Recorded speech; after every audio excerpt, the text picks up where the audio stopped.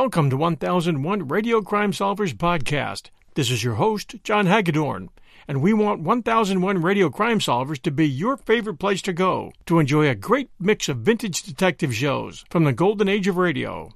The scripts were great, the action was hot, and even the old commercials are enjoyable. And now, another episode of 1001 Radio Crime Solvers is ready to go. Enjoy! Pursuit.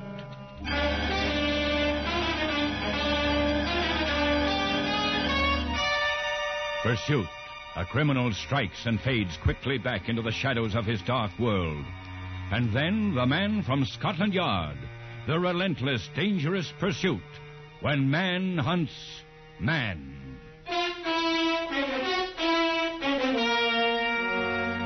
Now, with Ted DeCorsia starred as the famous Inspector Peter Black of Scotland Yard, we bring you tonight's story of violence and murder. The Pursuit on Lundy Island.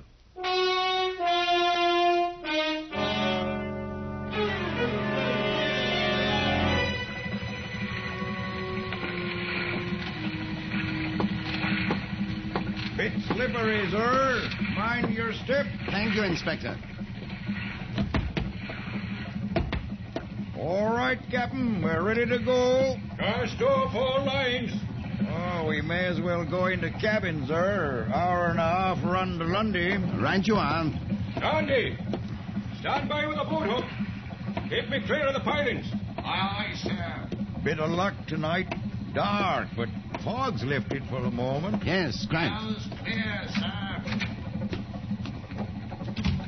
Oh, I say, Flower, I'm afraid I'll have to catch some fags from you. I seem to have left mine at the inn.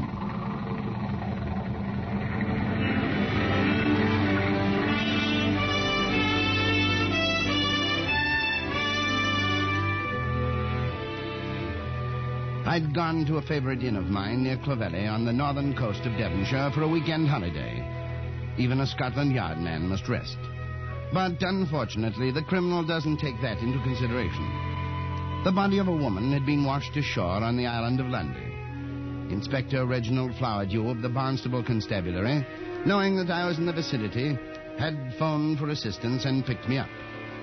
We drove to Bideford and there boarded a motor launch, which was soon churning through the dark waters of Bristol Channel, bound for the island of Lundy. At 10 p.m., approximately 4 hours after the body had been discovered, we sighted the warning light on the high crags overlooking the quiet village. Of course, it's every man to his choice, but I prefer heavier tackle. I still say it depends on the fish. My dear fellow, you might as well use a converted billiard cue for a salmon. Well, sir, you do have a point there. Can you see something off the starboard there? I'm not sure, Hello, sir. something up. I see it. A small vessel. No lights. She's making no headway, sir. Inspector Flowerdew, Yes. would you and the Chief Inspector come on deck? Righto. Hey, bloody odd. Drifting with no lights. Ahoy, the boat! Ahoy there! Perhaps we'd better have a look, Captain. Aye.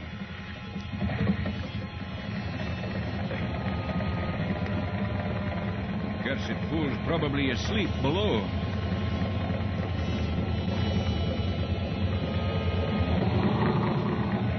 Get a line on it, Andy. All fast, sir. Hello, on board. They would have heard us, Captain. Let's have a look. Aye. Dandy, get me a torch. Right. Here, I am. Right. Take the wheel. Keep her stern in. Aye, sir.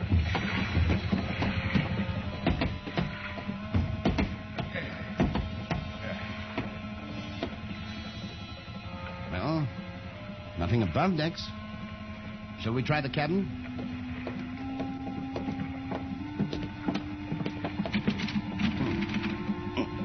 Seems to be stuck.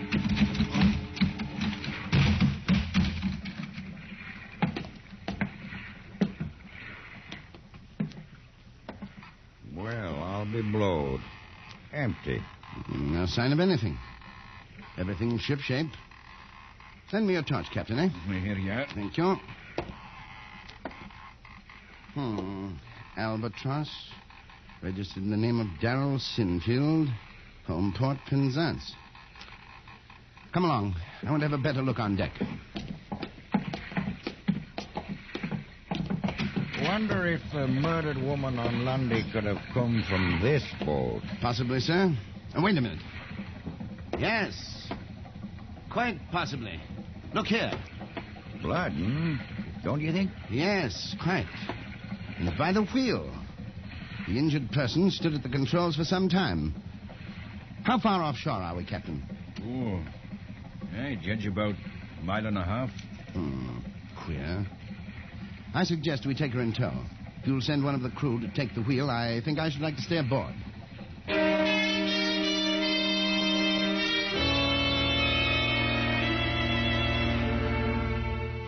Aboard the derelict, I noted the following points. The anchor was in place at the bow. The engine cold but in working order. The fuel tank was half filled. In the mahogany paneling near the wheel was a deep gouge which might have been caused by a bullet. And on closer scrutiny of the cabin, I discovered more traces of blood there. Bloody footprints.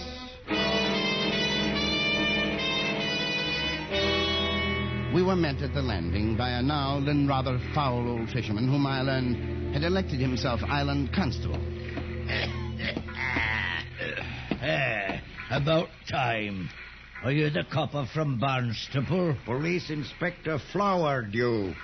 This is Chief Detective Inspector Peter Black of Scotland Yard. I'll be bladdered. You mean you brought Scotland Yard all the way from London for one poor scuttered female? My name is William Blee. How do you do, sir? Yes, quite. The dead woman, where was she found? Found her myself down to Grouper Cove. I was fishing. In your telephone message, you mentioned foul play. Aye, foulish. Do you know who she is? Aye. Well? She's lying in the shed on some nets. Covered her with a tarp. Come.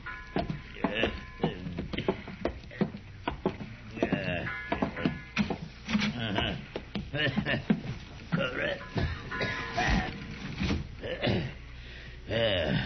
There she is. Oh. Aye. Oh, you say. Oh. A surfish day. The rocks didn't do her face any good. You were saying, Mr. Blee, that you knew who she was. Aye. First I thought it was the Sinfield woman. Oh, Sinfield? But it ain't. 'Tis her companion, Maggie Pratt. Sinfield. That would be Mr. Darrell Sinfield? Aye. He owns the Albatross? Aye. Do you know where he is? Aye. Mr. Blee, I'm delighted to have you assist us, but I'd be most grateful if you would be a little more literal and a little less monosyllabic. That's a blabberish mouthful. All right, he's fishing. He went off in his other boat, the Tern. Hello. Inspector. What is it? Looks like bullet wound in the head. Point of entrance here. Exit here. Yes. Mr. Blee, is Mrs. Sinfield on the island? Aye, she is. She's out at the cottage with that keel-flagging Irishman of hers, Kyle. Has she been notified of the death? Aye. She got vaporish, and the Irishman's taking care of her. I'll want you to take me out there. Aye, aye. 'Tis a short walk, though mayhap not for a city-ish man. I'm sure I can manage with your help.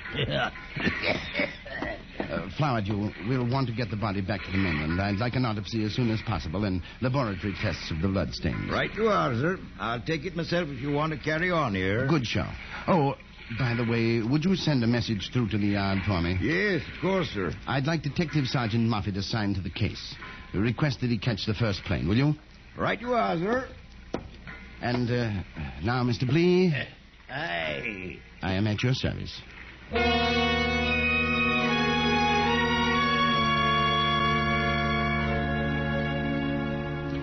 Whilst he slaughtered His Majesty's language, William Blee managed to convey some rather interesting facts. Namely, that Mr. and Mrs. Sinfield had separated some 2 months before, and that she had not been on the island since that time. but had arrived by plane during the afternoon with the keel-flagoned Irishman Cahill. The Sinfield cottage turned out to be something more than a cottage. It rested on a knoll and commanded a view of the sea and a promontory that stretched out before it. There she be, Mr. Black, and I'll go no further. Oh? I'll have naught to do with that skirtish woman and that blister-bladdering Kyle. Yes, quite. But I'll wait for you. While you're in there, I'll do some clamming for tomorrow's fishing.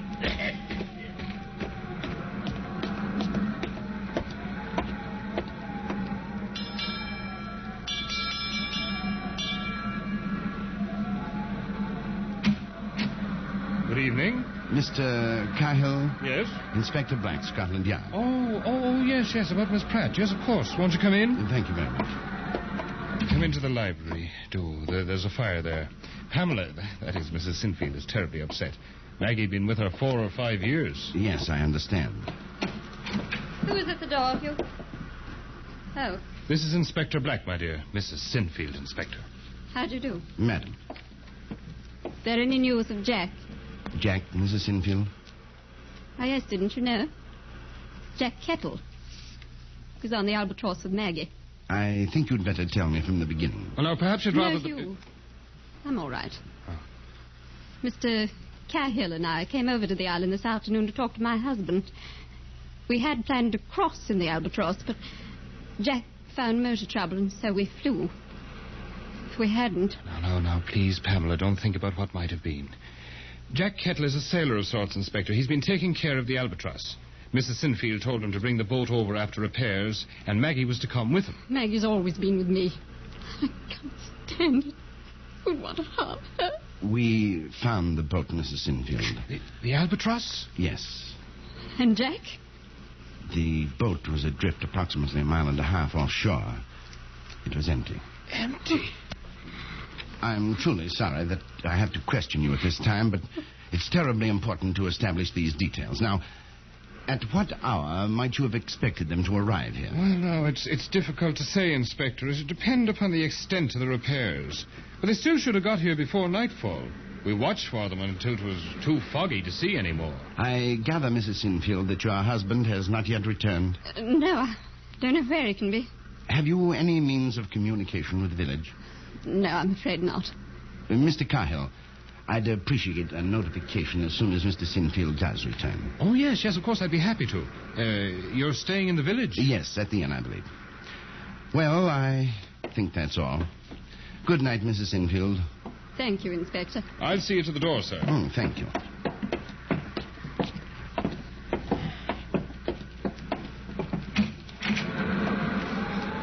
Inspector, did you find absolutely nothing aboard the Albatross? I'm afraid not. Incredible. Well, what could have happened? That is what I intend to find out. Good night, sir. Good night.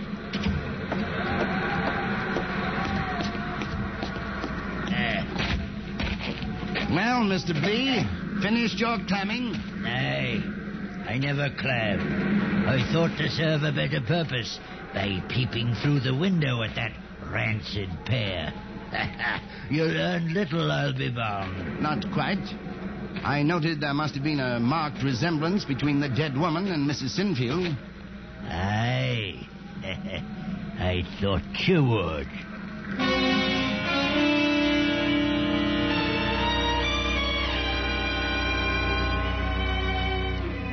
The next morning, Moffat arrived by special plane. And over a late breakfast of porridge and smoked roe, I brought him up to the mark on the case. Well, sir, rather messed up your holiday, I'd say. Well, I've known Inspector Flowerdew for quite some time. I couldn't very well let him down. More roe, Moffat? No, thank you, sir. I'm quite finished. Righto. I haven't heard from the Sinfield place. I think we'd better hop out there. Worried about the husband, sir? I'm not sure.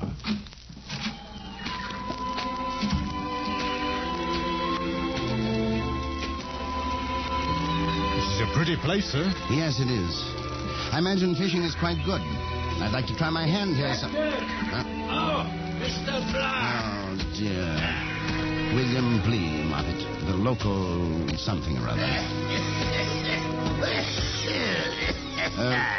What is it, Mr. Blee? Scuttering wind. No good for fishing. Yorkish. Well, we've got another one. Another one, Mr. Blee? Aye, I was coming to fetch you. He just swished ashore. The body of a man.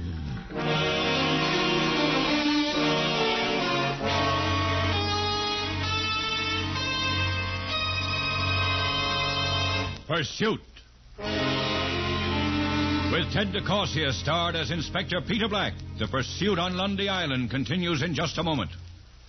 Gracie Allen has one of the sweetest dispositions in the world. But her sweetness and light get the acid test when a hit-and-run driver smashes up a fender on her beautiful jalopy tomorrow night. Acid test.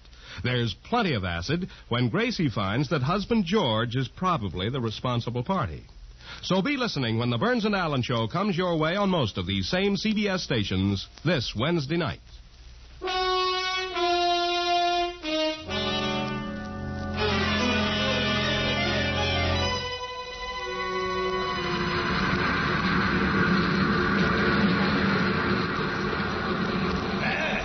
Mind yourself. Slippery on these slimish rocks. Do you recognize him, Blee? Nay. Then it isn't Mr. Sinfield? Nay. Well, let's get him back to the village. Right, sir. Oh, careful, Moffat. Feet, rocks.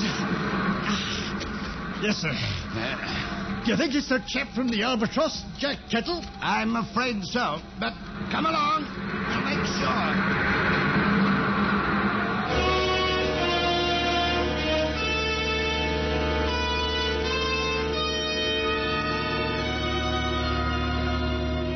The poor, sodden frame that had once been a man was identified Jack Kettle by papers in his pocket. He'd been shot twice, once through the left shoulder and then in the back. But here, the bullet had not passed through his body. Now we had something concrete with which to proceed. By the time I had arranged for removal of the body to the mainland so that the bullet could be recovered, another development had occurred. Darrell Sinfield had returned from his fishing trip and was waiting for me in the study of his house on the knoll. Sit down, Inspector. Sit down.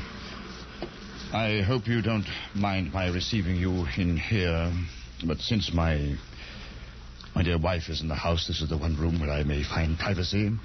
My hunting and fishing room. I envy you, sir. You have a magnificent collection of rods and guns. Thank you. I take a great deal of pride in them. Yes, you must. Mr. Sinfield, I presume you've learned of the tragic events of the past few hours. Yes, my wife told me. Any word of the young sailor? I'm afraid so. He, too, had been shot. His body was recovered a short time ago. Lundy has been such a peaceful place. Mr. Sinfield, we discovered the boat Albatross unmanned and adrift about 1.5 miles offshore last night. Did you at any time during your fishing trip sight her? I'm sorry, I was fishing over 5 Mile Bank. That's off the southern tip of the island. Tell me, sir, any luck? I'm afraid not. It was rotten. Managed to muck up my boat with a few bloody mackerel, that's all. Oh, shame. Well, I shall probably be calling on you again, sir. I hope you won't mind. Oh, no, of course not. Inspector, I hope you'll understand if I don't show you to the door. As long as my wife is in this house with that man... Cahill, I allow myself the indulgence of self-pity and prefer not to face either one of them. Yes, quite. Oh, one more point, sir. Do you keep the cabinet to your gun collection locked? No, I've never had any reason. I find Lundy folk are quite honest. Oh, that's a refreshing fact, sir. Good morning. Goodbye, sir. Oh, Inspector. Oh, there you are, Mrs. Sinfield. I was about to look for you. You and I just heard about poor Jack. Won't you come into the library, please? Of course. Oh, good morning, Inspector. This is shocking news. Have you progressed at all? Oh, this is a very odd affair. As a matter of fact, you can help me. I'm trying to establish a time element. Since you didn't know when the Albatross left the mainland after her repairs, Could you give me the name of the dockmaster? No, Hugh, it's no use. Inspector, the Albatross wasn't in need of repair. We lied to you. Oh? Didn't seem important at the time. I still have my pride, and I didn't want anyone to know that I'd come to beg my husband to give me my freedom. When I told him yesterday that you and I were coming over on the Albatross to settle things once and for all, he said he'd be gone by the time we got here. He didn't want to see us. That's why we took the plane. We thought we could catch him unaware. Maggie and Jack Kettle were to pick us up in the Albatross later. Mrs. Sinfield, is your husband in the habit of carrying a rifle aboard his boat? Why do you ask? When I talked to him, I noticed that one was missing from his gun cabin. I really couldn't be sure. I know he practices a great deal. He's a wonderful marksman. Good heavens, you don't suspect. My dear Mrs. Sinfield, at this moment I have no alternative but to suspect everyone.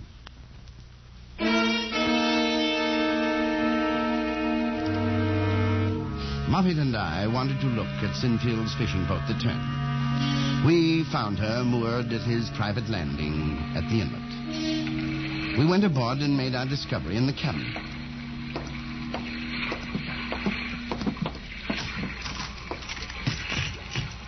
Well, Moffat, here it is. A 303, sir. Yes.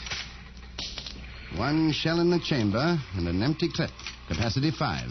That means he fired 4, sir. And recently, from the smell of it. It doesn't make sense, Moffat. An innocent man might leave a rifle like this, but would a murderer? He might, sir. He did have a motive. A jealous husband planning to do away with his wife and her lover. We know he expected them on the Albatross. He could have waited on his boat. Good show, Moffat. An expert marksman, say 150 yards, close enough for accuracy, but distant enough to bring about a mistake in identity. You did mention a resemblance between the maid and Mrs. Sinfield. All right, you are. He shoots her first. She topples overboard. He never sees her again. Then Kettle, first through the shoulder, then in the back. He reaches the wheel and tries to swing out of range. Splendid reconstruction, if I do say so myself. There's only one thing wrong with it. What's that, sir? Mr. Cahill and Mrs. Sinfield, we have only their word that they didn't see the Albatross come into this inlet. Perhaps they did see it.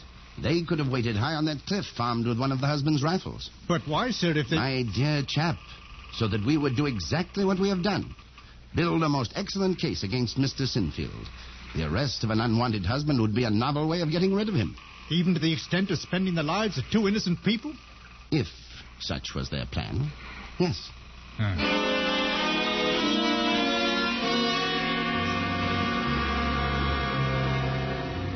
I left Moffat to further search Mr. Sinfield's fishing boat. A heavy afternoon mist had started to drift across the island, and I walked out on the high promontory that stretched like an accusing finger from the house on the knoll. There, at the edge of the cliff, I searched for traces of a hidden rifleman. Tis a clammish day, Mr. Black. Mr. Blee? But no clams to be found. The tide is too high. I wasn't looking for clams, Mr. Blee. Oh? Then you're looking for ways and means. Yes, Mr. Blee. I owe you an apology. I underestimated you. Are you looking for clams, or are you looking for shells? That is a riddlish question, friend Black, that calls for a riddlish answer. The one is the both, and the both is the one. But the weather is dribbling again. Tell me, is it usually like this at this hour? Aye. You could set your watch by it this time of year. In other words, the fog comes over the island and moves out across the channel toward the mainland. Aye. Could it be foggy here in the inlet, but a mile or so offshore remain clear as it was last night when I arrived? Aye. That's what it does every day. And 'tis a sad truth, for it'll bring deadness to a man. Yes, Mr. Blee. I think it will.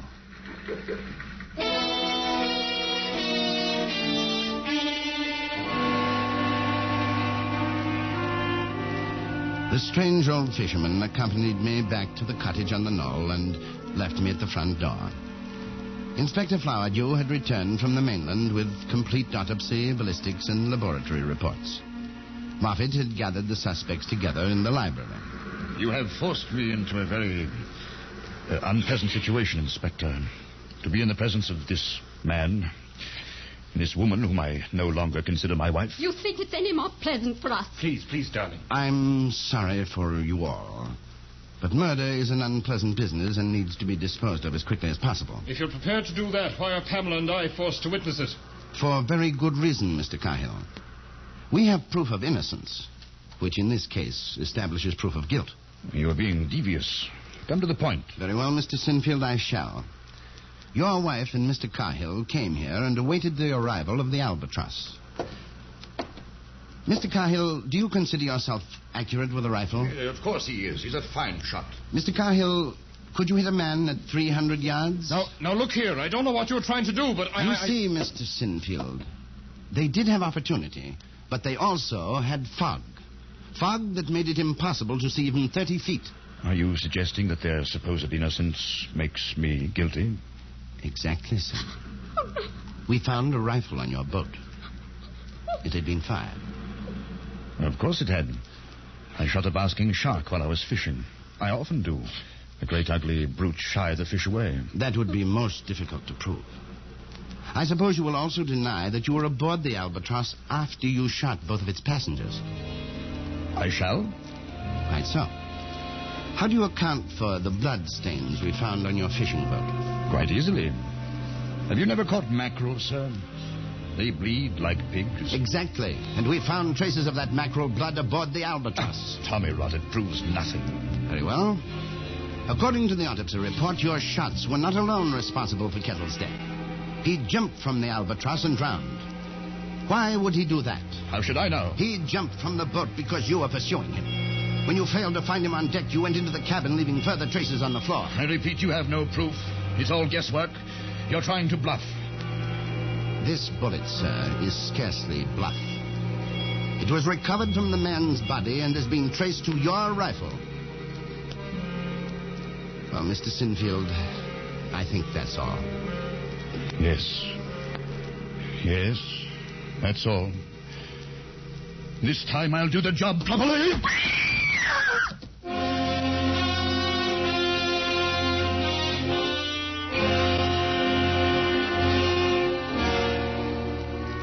Darrell Sinfield's clutching fingers never reached his wife's throat, but they spoke his guilt much more eloquently than all of the evidence amassed against him. Pursuit. And the pursuit is ended.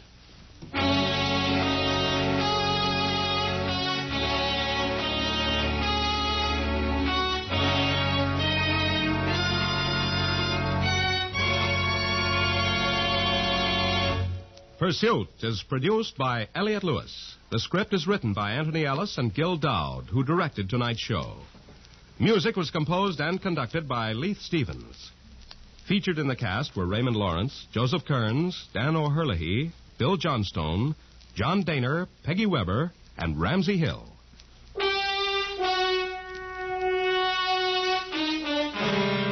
Pursuit.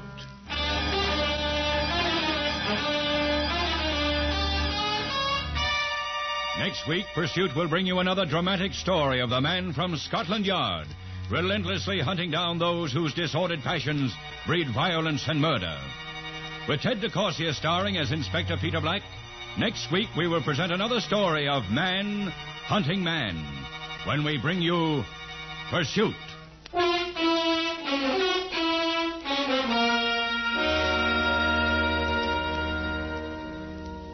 This week, the Boy Scouts of America are celebrating their 40th anniversary. During those 4 decades, nearly 20% of the country's male population has been identified with the scouting movement, whose aims are to develop physical fitness, build strong character, and train for good citizenship.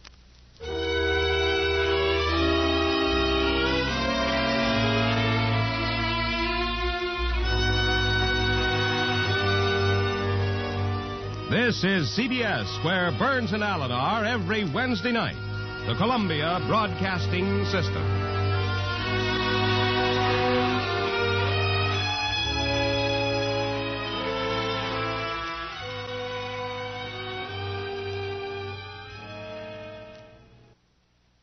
Save big money on everything for your next project at Menards. Spring is here, making it the perfect time for outdoor projects. Suncast storage sheds are an excellent solution for protecting outdoor lawn and gardening tools. They're easy to assemble, and the all-weather construction provides water resistance and UV protection. Save big on Suncast storage sheds. View our selection of Suncast products today in-store and on Menards.com. Save big money at Menards.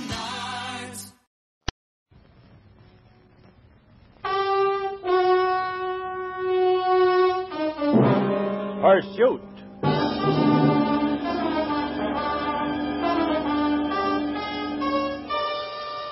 Pursuit. A criminal strikes and fades quickly back into the shadows of his dark world. And then, the man from Scotland Yard. The dangerous, relentless pursuit. When man hunts man. Now, with Ted DeCourcier starred as the famous Inspector Peter Black of Scotland Yard, we bring you tonight's story of violence and murder. The Pursuit of the Firebird.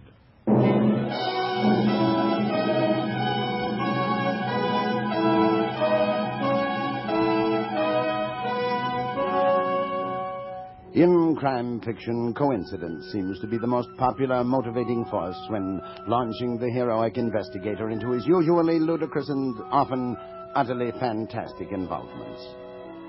As a man from Scotland Yard, I sometimes envy these supermen of the printed page, both for their amazing intuition and for their irresistible attraction to the opposite sex, especially the latter. However, it was pure coincidence that launched me to the pursuit of the Firebird, and I had neither intuition nor the embraces of a beautiful woman to aid me. Simply the square-toed efficiency of Detective Sergeant Moffat. Very well, sir. Very well, I shall hold it for you. When will you return? Tomorrow afternoon. Thank you. Oh, Chief Inspector Black. Fancy meeting you here. More to the point, Mr. Baxter, fancy meeting you here. I wasn't aware that you counted music among your varied interests. Why not? You'll change your attitude toward private detectives one of these days. We do a lot of good for the private citizen. Well, ta-ta, Inspector. How nice to see you, Inspector. Good evening. How are you, Mr. Quayle? I'd like a copy of the Firebird suite if you have it. Oh, what a shame. There's just one copy, and I'm saving for the gentleman who just left. And what? Oh, yes. Oh, that's a pity. It's Mrs. Moffat's birthday. I'm going there for supper. I wanted to give it to her. Oh, look here. I'm sure I can get another before tomorrow afternoon. He won't be in until then. Well, that's very kind of you, Mr. Quayle. I'm ever so much obliged. I reckon it is a present for me. How is Mr. Moffat? As ever, Mr. Quayle, Moffat. Just a moment, sir. Please give him my regards and his dear lady. You wish me to bill you? Please. Of course. Here you are. Thank you, Mr. Quayle. Now, sir, what can I do for you? Oh, a gentleman came in a few moments ago, a friend of mine. I was wondering about his musical taste for a suitable present.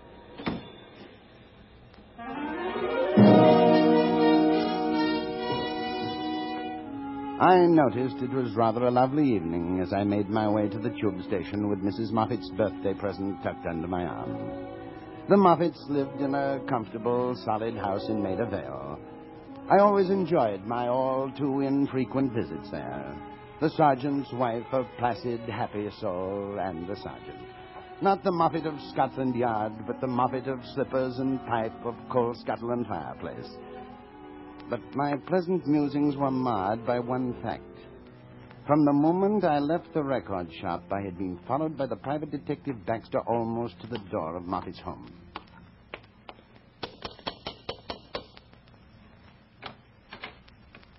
Inspector, I'm so glad. Mrs. Moffat, many happy returns. Oh, record. You remember. Oh, you really shouldn't, you know. I'm much too old. Nonsense, my dear. Just for that, Inspector, I shall tell you what we are going to have for supper. No. Let me guess. Veal and pork pie. Oh, you detective. Moffat! The inspector's here. Oh, hello, sir. Over there, Jippy. Right down. Please make yourself comfortable. Here, your favorite chair. May I open it now? Yes, of course. Oh, the Firebird.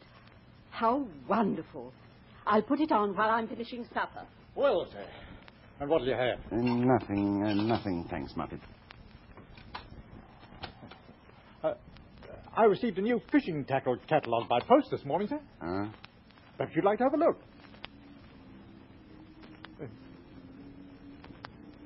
What is it, sir? Muppet, you remember a private detective, Baxter? What, that dirty little mucker? I thought he'd been sent to Wandsworth long ago. He followed me from Mr. Quayle's record shop. All the way here, sir? Yes. Rather odd. Be a good chap and have a look out the window, will you? There's somebody there, sir. About 50 feet down the street. Records shop, records, Baxter, and the Firebird. He was going to buy this album.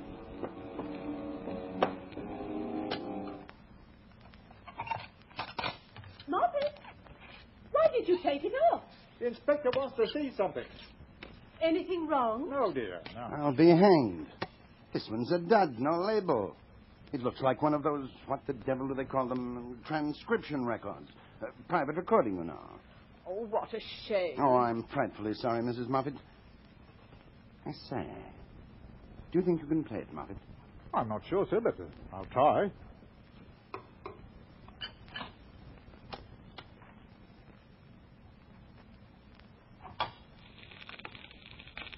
There she goes, sir.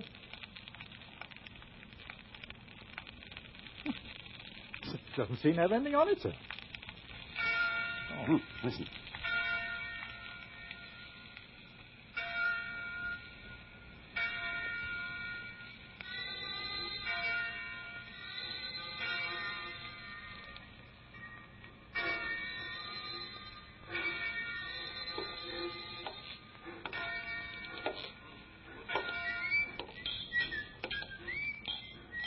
It's ever so exciting, isn't it?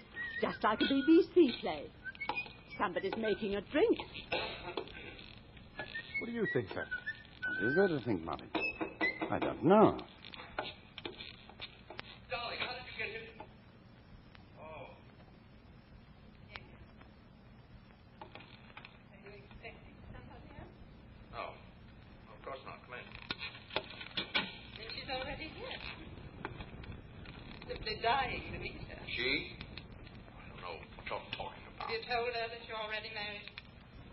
How the devil did you find me here? I hired a detective. He followed you. Every Friday night when you told me you were staying at the club, you went to Paddington and caught the 8:25. Well, I was there tonight. I came out in the same train with you. Very well. I took this cottage in secrecy because I think a husband has the right to be alone once I in know a day. all about that, too. You must have chosen a more imaginative name than Harold. Yes. Was that her idea?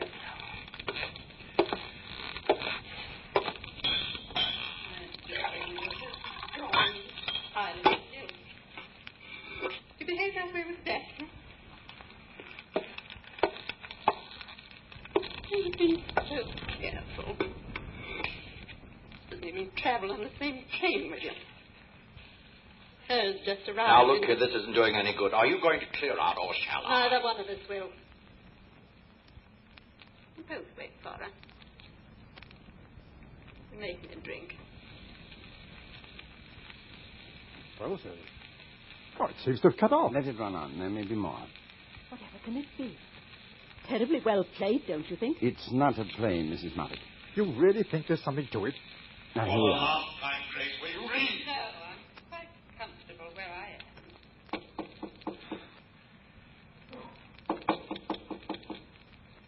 Well, Gilbert, you can't see the lady waiting outside. Ask her to come in. Or shall I?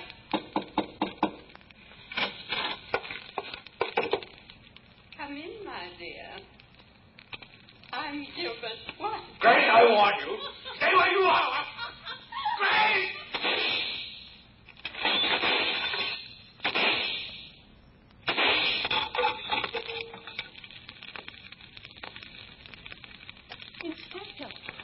Like the sound of that, sir. Nor I, Moffat. You can't believe it. It couldn't be. Oh, yes, Mrs. Moffat, it could. When did it happen? And where, sir? I'm terribly sorry, Mrs. Moffat. I'm afraid I shan't be able to share your birthday party. Poor dear. It's a shame you don't get a moment's peace. I'll take this album and get another for you tomorrow. I promise you that next time nothing will interrupt my visit. Oh, go on, Inspector. I bet you did it on purpose. You've probably got an appointment with a pretty blonde. Mrs. Moffat, tonight you are the only woman in my life. Moffat, why don't you say things like that to me? I don't have to. I'm married to you, old girl. Oh, you're terrible. No need for you to come out, Moffat. I can manage him alone. I don't see him, sir. Probably waiting for me down at the corner. Fog's coming in. Better phone the yard. Have them send a car out. Mr. Baxter is so interested in these records. We'll see what he has to say about them at the yard. Right, sir. I'll see you in the morning. Good night, Moffat. Good night, sir.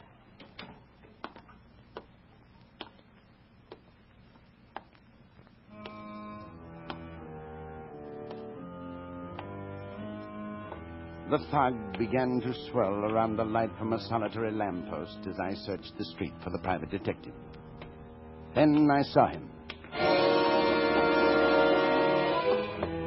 Baxter was lying across the pavement with his head lolling over the curbing. I bent over him. He was dead. Who is it? That you, Moffat? Oh.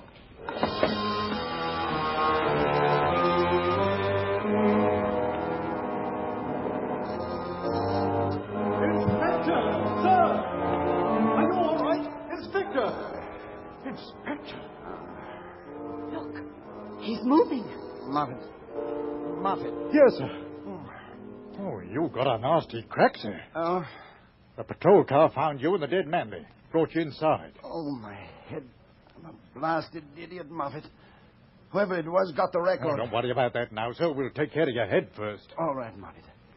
All right.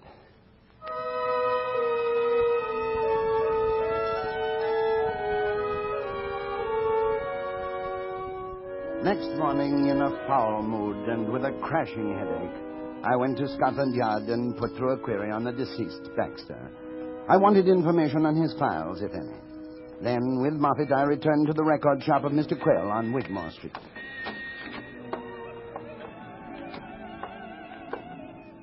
Inspector. Good morning, Mr. Moffat. Mr. Quayle, concerning the Firebird you sold me last evening. Extraordinary performance, don't you think? Yes, particularly the last record. Ah, yes, beautiful. Mr. Quayle, that record was not in the album. Oh?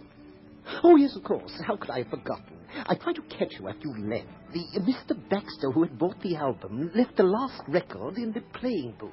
Here we are. I'm terribly distressed. Some customers are so faultless. Another man came in while I was here. Had you ever seen him before? Another man?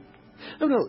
No, he didn't buy anything. He went out again. Yes, I remember. That's right. You are quite sure that both men were strangers to you? Oh, yes, quite sure. Trenchers, don't you know? Well, if either comes in again, I'd be obliged if you'd call me at the yard. Of course. Thank you. Inspector, you forgot the record. I'll come back for it, Mr. Quayle. Very good. Good morning. You think he knows more than he's saying, sir? I can't believe that he does, Moffat. I've known him for some time. Baxter could have told us. Or if only we had that record. It kept me awake last night, sir. How many times did the clock strike in the beginning? I said it was 9, and Mrs. Moffat insisted it was 10. No, it was 10, Moffat, I think. And there was a train pulling out. We heard that. Oh, that's right, sir. Yes. But from where? There was no town mentioned, or was there? No. Somebody, I think it was the woman, spoke of Paddington Station. Paddington. Yes, she'd hired a detective who followed her husband to Paddington. Yeah. Paddington Station. Come on, we're going down there.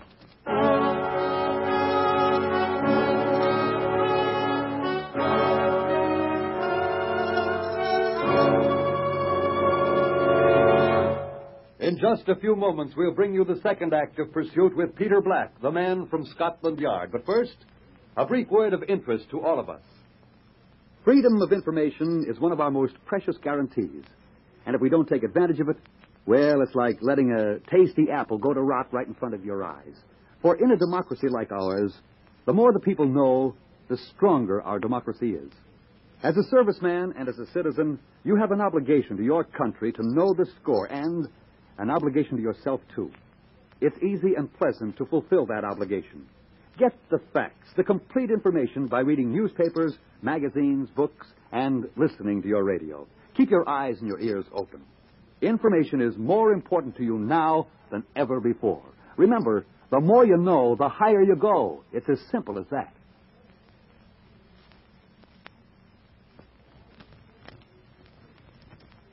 And now we return you to Pursuit and Inspector Peter Black of Scotland Yard.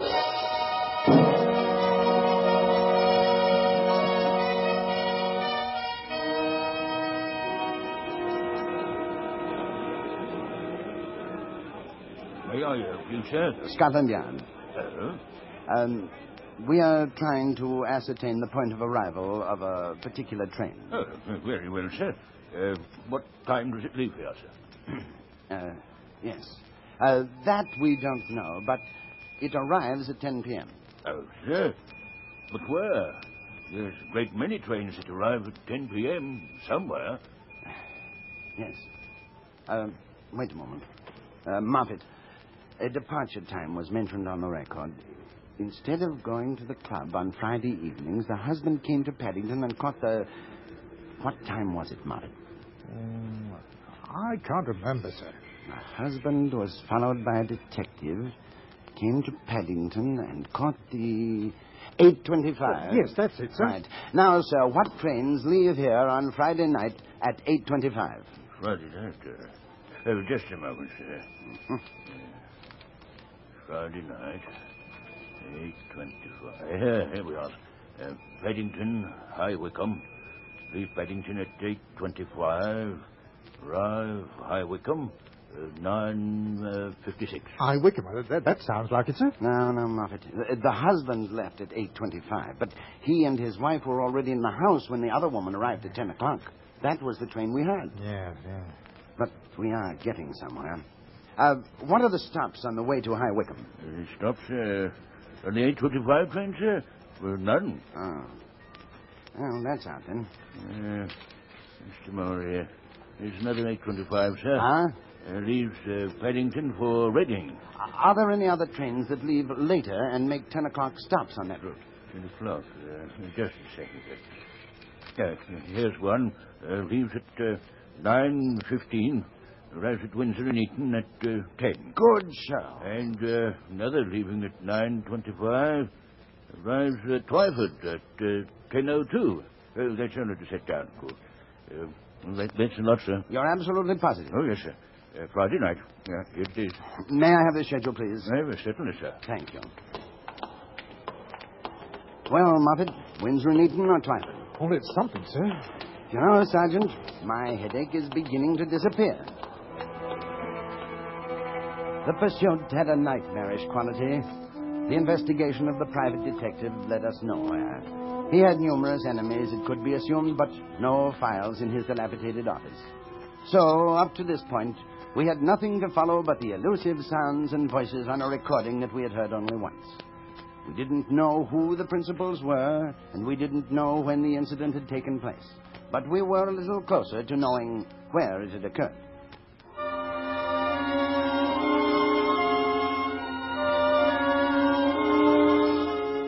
Moffat and I spent a day questioning railway personnel and house-brokers at Windsor and Eton. When we had finished, the results were negative. We didn't know whether this proved failure or progress. And so, the following morning, we moved on to Twyford, and by early afternoon, we found ourselves still with no answers. We left the station master, apologetically shrugging his shoulders, and walked slowly up the high street. I don't know, sir. You'd think that in a way station like this, somebody would remember a young woman who got off a through train every Friday night. Yes, I know. Well, there's only one housebroker here. We'll just have to trust to luck. It must be at the end of the road, sir. The station master told me it was number 318. This is 162. Right you are. Look here, Moffat. Assuming that the case is as we discussed it, does this make sense? The woman hires the detective Baxter to follow and obtain evidence against her husband. She learns from his reports that, under an assumed name, he let a cottage. The tech then installs a recording apparatus in order to substantiate evidence. Then why did the wife come there herself? Possibly to confront him with the girl. At any rate, when the scene ended in violence, the record was used by the tech as a blackmail device. And you stumbled into it, sir, when you bought that album of the Firebird to Mrs. Moffat, eh? So it seems. But who died in that room? The wife, Grace, or Daphne, the eternal other woman? Well, it sounds right, sir. Yes, and so do those bells, Moffat. Hear them? Ever since we first heard them this morning, I'll swear they're the same as those on the record. Well, I haven't got much of an ear for it, sir. I hope you're right. Oh, there it is. Passworthy and Hammerfish, house-brokers. Good day, gentlemen. Good afternoon.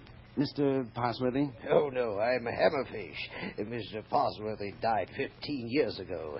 He was a senior partner of the firm. I'm Chief Inspector Black of Scotland Yard. How do you do? Mr. Hammerfish, we're trying to locate a gentleman by the name of Harold Smith, whom I have reason to believe let a cottage in Twyford, possibly from you, sir. Smith? A little difficult, that, sir. Can you tell me when? Well, as a matter of fact, I can't. You are the only housebroker in the village, are you not? Oh, yes. Well, then, if he has been renting, he would deal with you. Definitely, sir. You don't know where the cottage is? No. But you know that it is here in Twyford. I think so, Mr. Hammerfish. You have quite a problem, have you not, Inspector? Yes, rather. I'm afraid it's another town, sir. There's absolutely no one by the name of Harold Smith letting a cottage through my house. Well, thank you very much, Mr. Hammerfish. I'm sorry to have troubled you. I wish you luck, gentlemen. Thank you.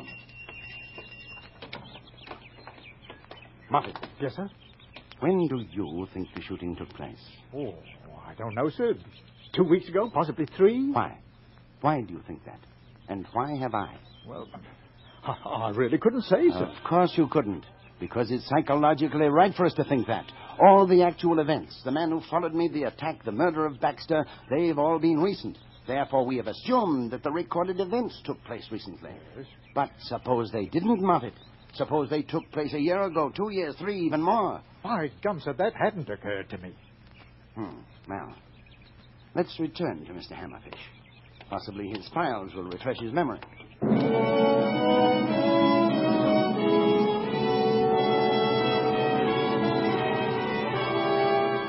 And they did. 10 minutes later, a page, filled with the Spencerian scrawl of Mr. Hammerfish, told us that Harold Smith had engaged a cottage on Millbridge Road in June of the year 1945.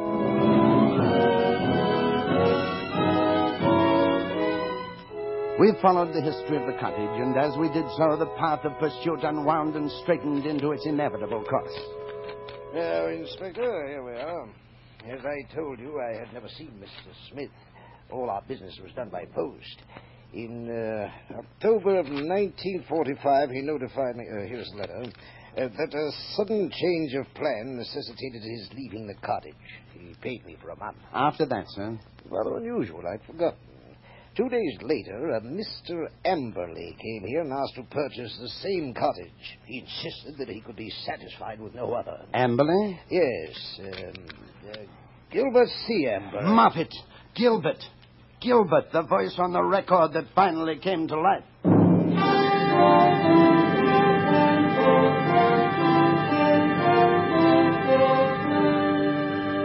Moffat and I left Twyford by the first train, and an hour and 15 minutes later were in the yard. We consulted the files of missing persons for the year 1945, and then, when we had found what we sought, our case was all but complete. We were now ready to go to the address given to us by Mr. Hammerfish.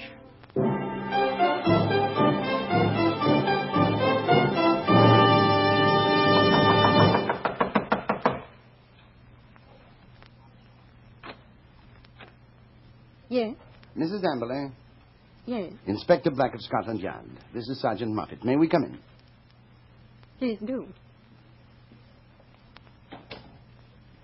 Did you want to see my husband? If you don't mind.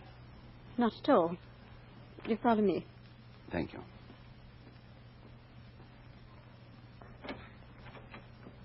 Gilbert? Oh, yes, my dear. These gentlemen are from Scotland Yard. Inspector Black and Sergeant Moffat. Oh? Well, won't you sit down? Thank you, Mr. Amberley. I must say that for no good reason I feel guilty. Does a visit from the police always inspire such a reaction? I've really had no contact with you chaps. Then you've been extremely fortunate, sir, up to now. What do you mean? 5 years ago, a girl was reported to the yard by a friend as missing. Her name was Daphne Lane. She has never been found. Oh? Grace, perhaps the gentleman would like some tea. No, thank you, sir. To continue. Miss Lane was known to have visited a cottage in Millbridge Road at Twyford, which was let in the name of Harold Smith. That was you, sir. Nonsense. I own a cottage there, but Smith? It's nonsense. Do you also deny, sir, that 3 days ago at approximately 5:30, you were in a gramophone shop on Wigmore Street? Yes, I do. Very well. And also that you followed a man by the name of Baxter to Maida Vale? Why the devil should I follow anyone? Because, sir, you knew that Baxter was in possession of a record that has been very important to you during the past 5 years, and that by mere chance, the record found its way into my hands. Record? I submit these facts to you, sir. That on a certain night in October 1945, either you or Mrs. Amberley shot to death the woman Daphne Lane in the cottage at Twyford. That the recording, taken by a detective Baxter, hired by your wife, has been used as a weapon of blackmail against you. That 3 nights ago, after following Baxter, you killed him and then took the incriminating record from me. Facts? You call these facts? Why, they're theories. And since they do not concern me, I must ask you to leave. Very well, Mr. Amberley. But when I do, I'm going back to the cottage at Twyford. And I shall tear up every inch of ground and cellar, because I'm convinced that you didn't purchase the place for sheer sentiment's sake. And I am sure you know what I am going to find. Grace, no, stop it. And if she doesn't stop it, Mr. Amberley, will you shoot her? It's been horrible 5 years. Grace, no, don't, please. 5 years dreaming of it and living it every hour of the day. I can't help it, Gilbert. I want it to be finished. I'm glad it is. Well, Mr. Amberley? Oh, it's true. And I admit my part in it. My loyalties were to my wife, not to that poor girl. I wanted to protect Grace. In order to do so, I had to kill Baxter. You were a little late, sir, in realizing those loyalties. It's funny you should say that, Inspector. You see, it's only been during these frightened years we found a closeness and even happiness we'd never known before. Oh, Grace. Oh, my dear.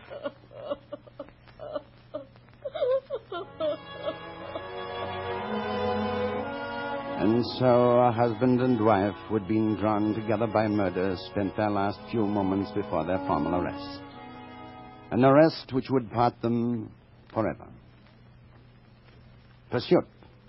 And the pursuit is ended.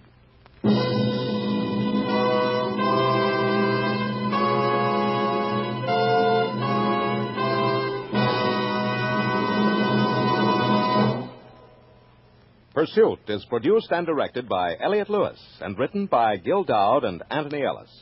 Music was arranged and conducted by Marlon Skiles. Featured in the cast were Raymond Lawrence, Doris Lloyd, Peggy Weber, Joseph Kearns, Lou Krugman, and Bill Johnstone.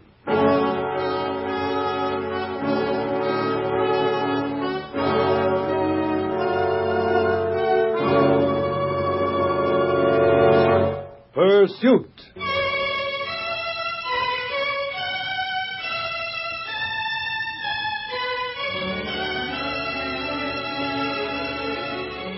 You've been listening to Pursuit, dynamic tales from the files of the man from Scotland Yard, wherein man hunts man. Pursuit is a regular presentation of the United States Armed Forces Radio Service, the voice of information and education.